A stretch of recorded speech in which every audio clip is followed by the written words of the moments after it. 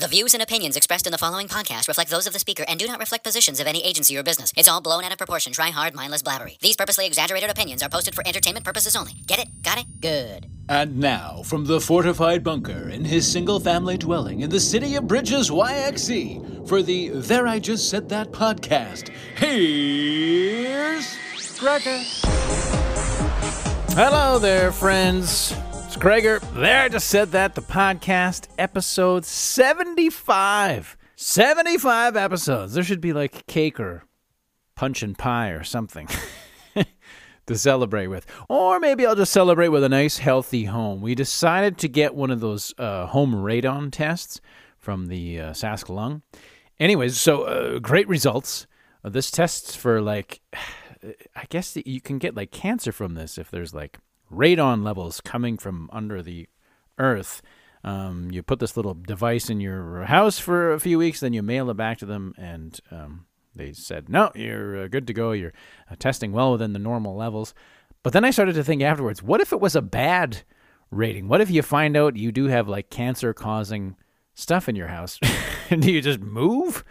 Can you sell your home at that point? I didn't go down that road and ask. I was just happy that we were often in the clear in the home radon test. So I always get lots of messages. People, are you going to go back to radio?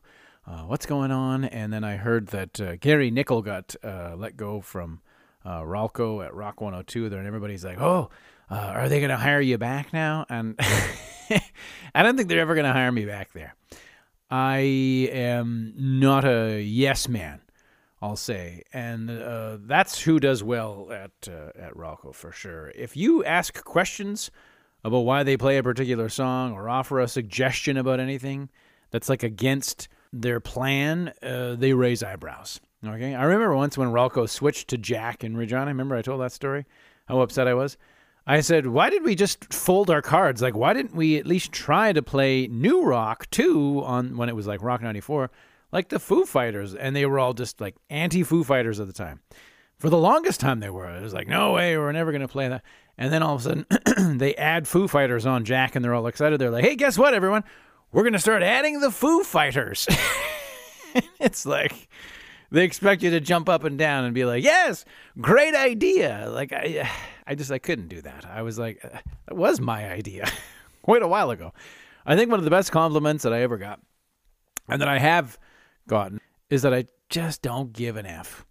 Which is to say, I do things my way. Like, this is my life, okay?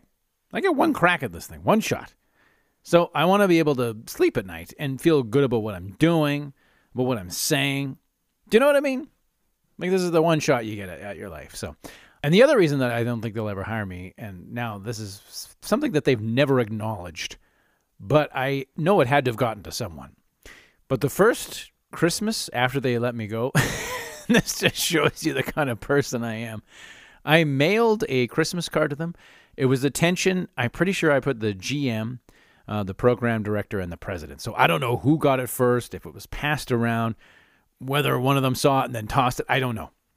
But I did, like, it was one of those letters, like, you know, you get from someone at the end of their year, and it's all about, like, Billy this year started grade 4, he's doing so well. And I wrote it in that same vein, and it was all like, last year I was let go from my radio job and told that I wouldn't be able to succeed anywhere. But by the end of the summer, I had gotten a new job. Stuff like that. Just about as passive-aggressive as you can be. And it was another one of those pranks where I'm not even there for the payoff, but it just feels oh so good knowing that someone read that.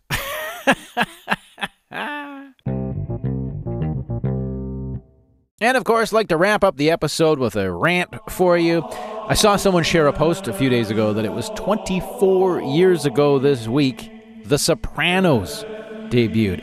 That song, that theme song, Christopher. Loved that show. A quick aside for you here. Do you want to know how old that show is? I remember my mom recording the episodes on a VHS tape. VHS. And she would mail me the tape like once a month, and then I would binge, like before there was binge watching, those 3-4 episodes like every month that she would send for me. This is when I lived in a basement suite in Regina. We didn't really have like fancy cable. Anyways, Back to the rant here. My problem is, why couldn't we wait until the 25th anniversary to celebrate? Like, who couldn't wait and had to share that? 24 years ago, the show debuted. Who couldn't wait the extra year to celebrate? Why the 24th? It's so insignificant. You new here? We celebrate things in like 5s. 5, 10, 15, 20. 24! Let's celebrate! I couldn't wait, everybody! My son is in grade 1. He could figure the pattern out. Every 5 years. That means something. 24 is nothing. Like, what are you, 5? You my son's age? He has better patience than you. There, I just said that.